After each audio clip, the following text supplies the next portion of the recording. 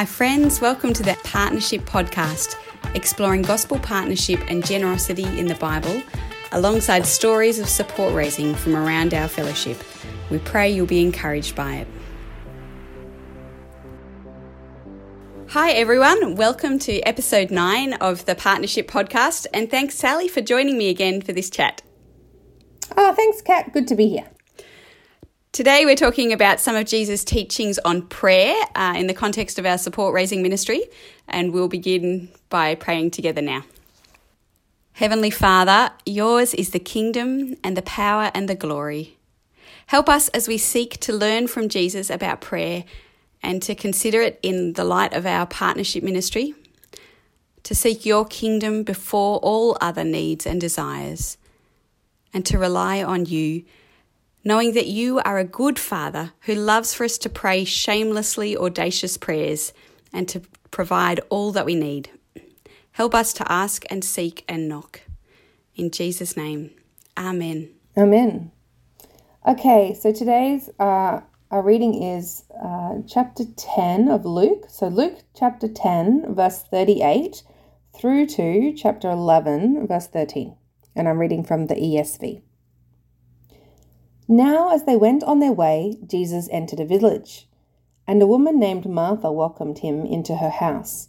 And she had a sister called Mary, who sat at the Lord's feet and listened to his teaching. But Martha was distracted with much serving, and she went up to him and said, "Lord, do you not care that my sister has left me to serve alone? Tell her then to help me." But the Lord answered her, "Martha, Martha, you are anxious and troubled about many things, but one thing is necessary. Mary has chosen the good portion, which will not be taken away from her." Now Jesus was praying in a certain place, and when he finished, one of his disciples said to him, "Lord, teach us to pray, as John taught his disciples." And he said to them, "When you pray, say, 'Father, hallowed be your name. Your kingdom come. Give us each day our daily bread, and forgive us our sins. For we ourselves forgive everyone who is indebted to us, and lead us not into temptation.'" And he said to them, "Which of you who has a friend will go to him at midnight and say to him, 'Friend, lend me 3 loaves, for a friend of mine has arrived on a journey and I have nothing to set before him?' And he will answer from within, 'Do not bother me, the door is now shut and my children are with me in bed. I cannot get up and give you anything.' I tell you, though he will not get up and give him anything because he is his friend, yet because of his impudence, he will rise and give him whatever he needs. And I tell you, ask and it will be given to you. Seek and you will find. Knock and it will be opened to you. For everyone who asks receives, and the one who seeks finds, and to the one who knocks it will be opened.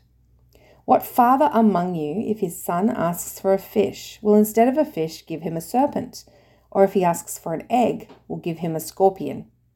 If you then, who are evil, know how to give good gifts to your children, how much more will the Heavenly Father give the Holy Spirit to those who ask him?"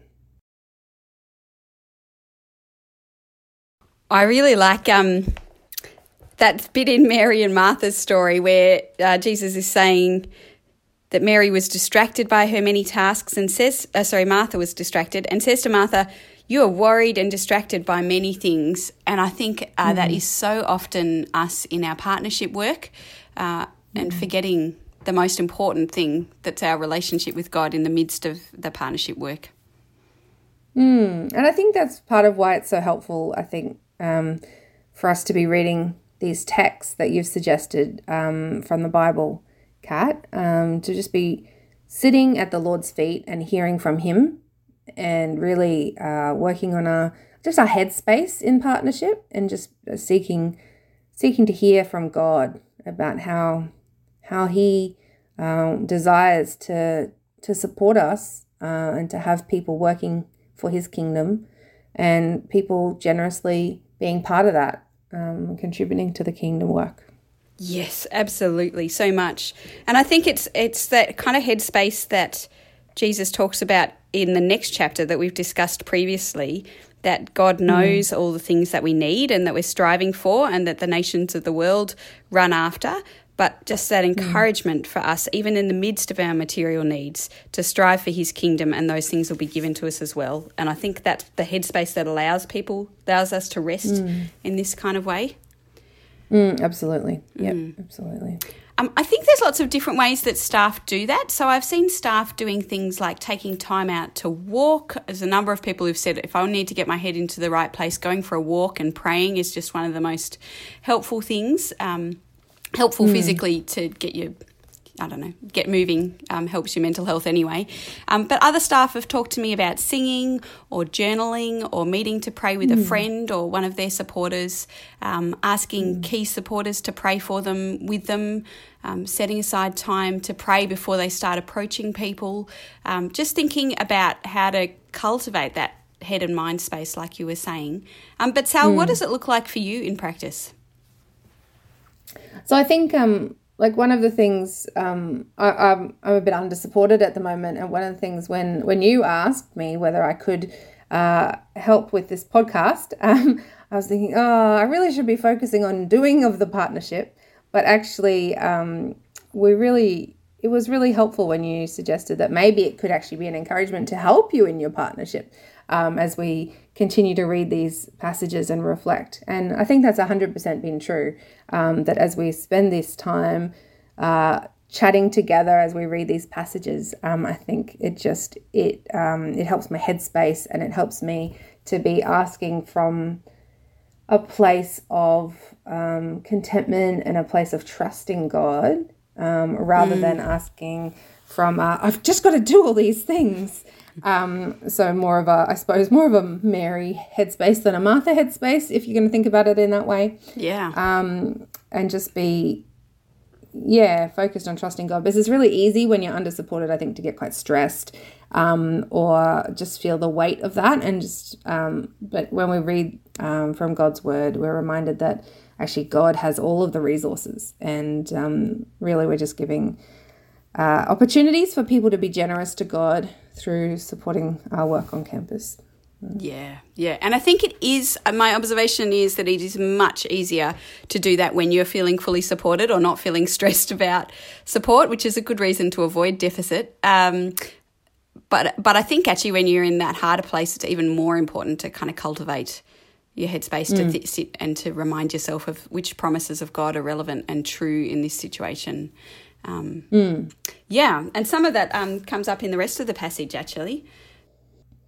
Yes, I think, I think even just the Lord's Prayer, he only gives us a few verses here, but a key part of it is give us each day our daily bread. Yes. So basically, please provide for us, and that's part of a key prayer that we should be praying. And I think one of the things it's easy to get into that headspace of is thinking, well, if you're in a secular workplace, the money just comes. But when you're working in ministry and you have to raise the funds yourself, it feels like if you're in a secular job, it's all provided. And then if you're in a ministry job, God has to provide. But actually, God provides for us either way. Yes.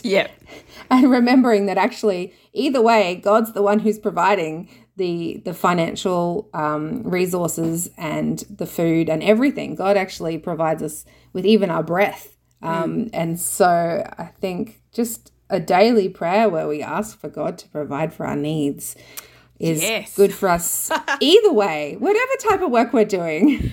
God is providing for us. Yeah, that's really true. And I think that discipline of daily prayer for the material provision of your needs would not be bad for most staff, just making us more aware of that reality. It's easy to say, but I think that kind of dependence and awareness of our dependence is good for God's leaders to be aware of, and where God is inviting and asking us to be. I think a lot of our staff do struggle with the fear and uncertainty of where their future support is going to come from. So it's interesting here that it is daily. Yeah, absolutely. Yeah, daily. Yeah, absolutely. And I think even just rejoicing in the way God has provided for us for many years, like a lot of us, especially as we've been working for longer, sometimes it gets harder. But it's actually, when we look back at God's faithfulness in providing for us for many years, it's very encouraging. Yeah. And I think it's easy to look at the Lord's Prayer and think just verse 3 there is about the daily bread is relevant to support raising, but there are so many connections as well. I think even with praying, hallowed be your name, your kingdom come, just puts all of our other work in that perspective of seeking God's glory and seeking to do our support raising in a way that does honour his name. And again, that seeking the kingdom first theme coming up that we mentioned a moment ago with Mary and Martha. And I think the teaching about forgiveness, praying for forgiveness and praying that we might forgive others is really interesting in the context of support raising. I think there is a place for self-examination and just watching which of our patterns and which of the things, the habits that we have are unhealthy. Sometimes I think there are things to repent of, to ask for forgiveness for with God, particularly around either neglecting something that God loves and thinks is a good thing, our partnership ministry, or maybe an invitation here to repent of being tempted to use people or to only think about partners in the context of what we need, which is an easy thing to fall into, but staff have been willing to confess that a number of times, just that's an easy trap to fall into. And so I think here just to be careful and watch our hearts in that way.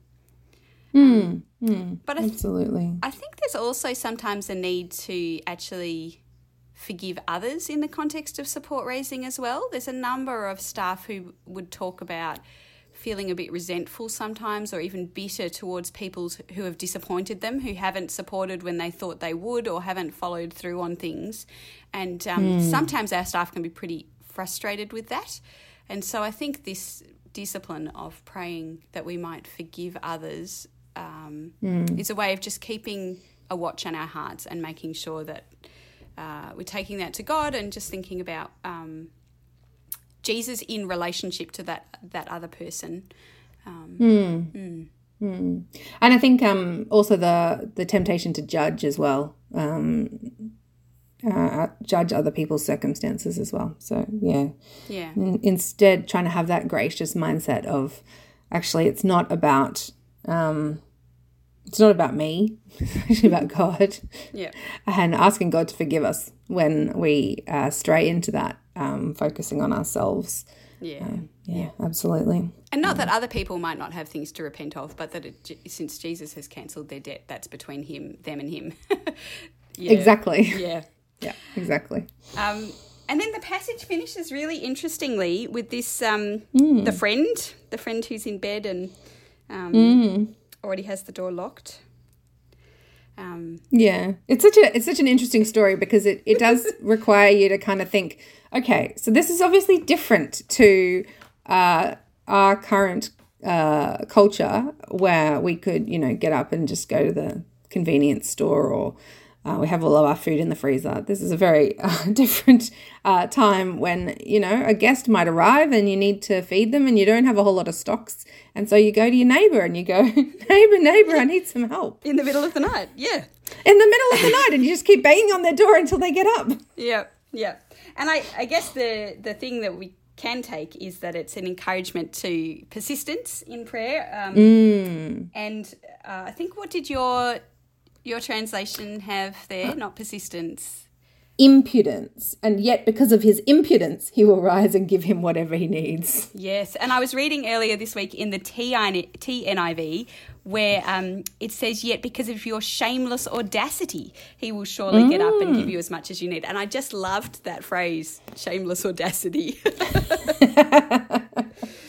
I feel like, what a good headspace for our staff to think about is our willingness to be shamelessly audacious in our willingness to ask God, particularly here, but we could pray for some shameless audacity in our asking of people as well. Absolutely. And the worst thing people can do is to say, oh, actually, I'm not in a position at the moment. So maybe we just need to try and encourage our shameless audacity in just being willing to ask people and see what happens. trusting God. And I think as I read this passage and thought about how this is obviously in the context of asking God, not primarily people, it made me wonder if sometimes our unwillingness to approach others begins with an unwillingness even to ask God for what we need.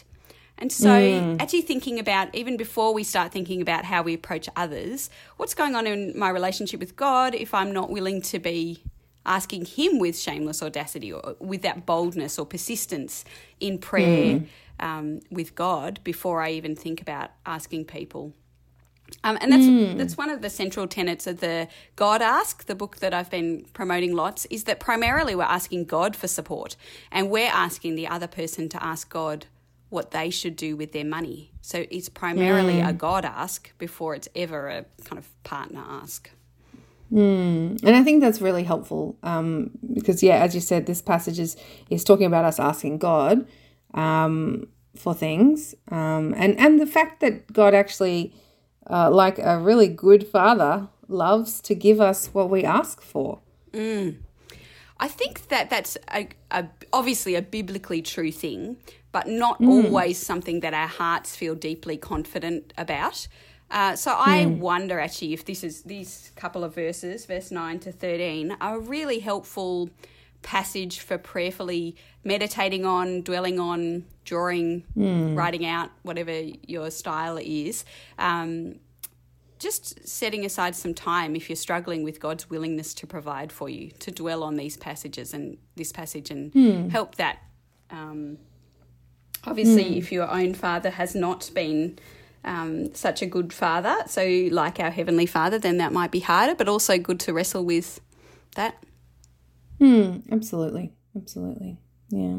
And then this passage finishes, we were just chatting before about how it finishes with the fact that this passage is primarily actually asking for the Holy Spirit. The asking and seeking and knocking is not first of all for our material needs, although obviously there is the encouragement to ask for material needs in verse 3 with asking for our daily bread, and even in this last part of the passage, asking for a fish, asking for an egg, they're material needs that are being spoken about here. But the Lord, the Heavenly Father, will give the Holy Spirit to those who ask him.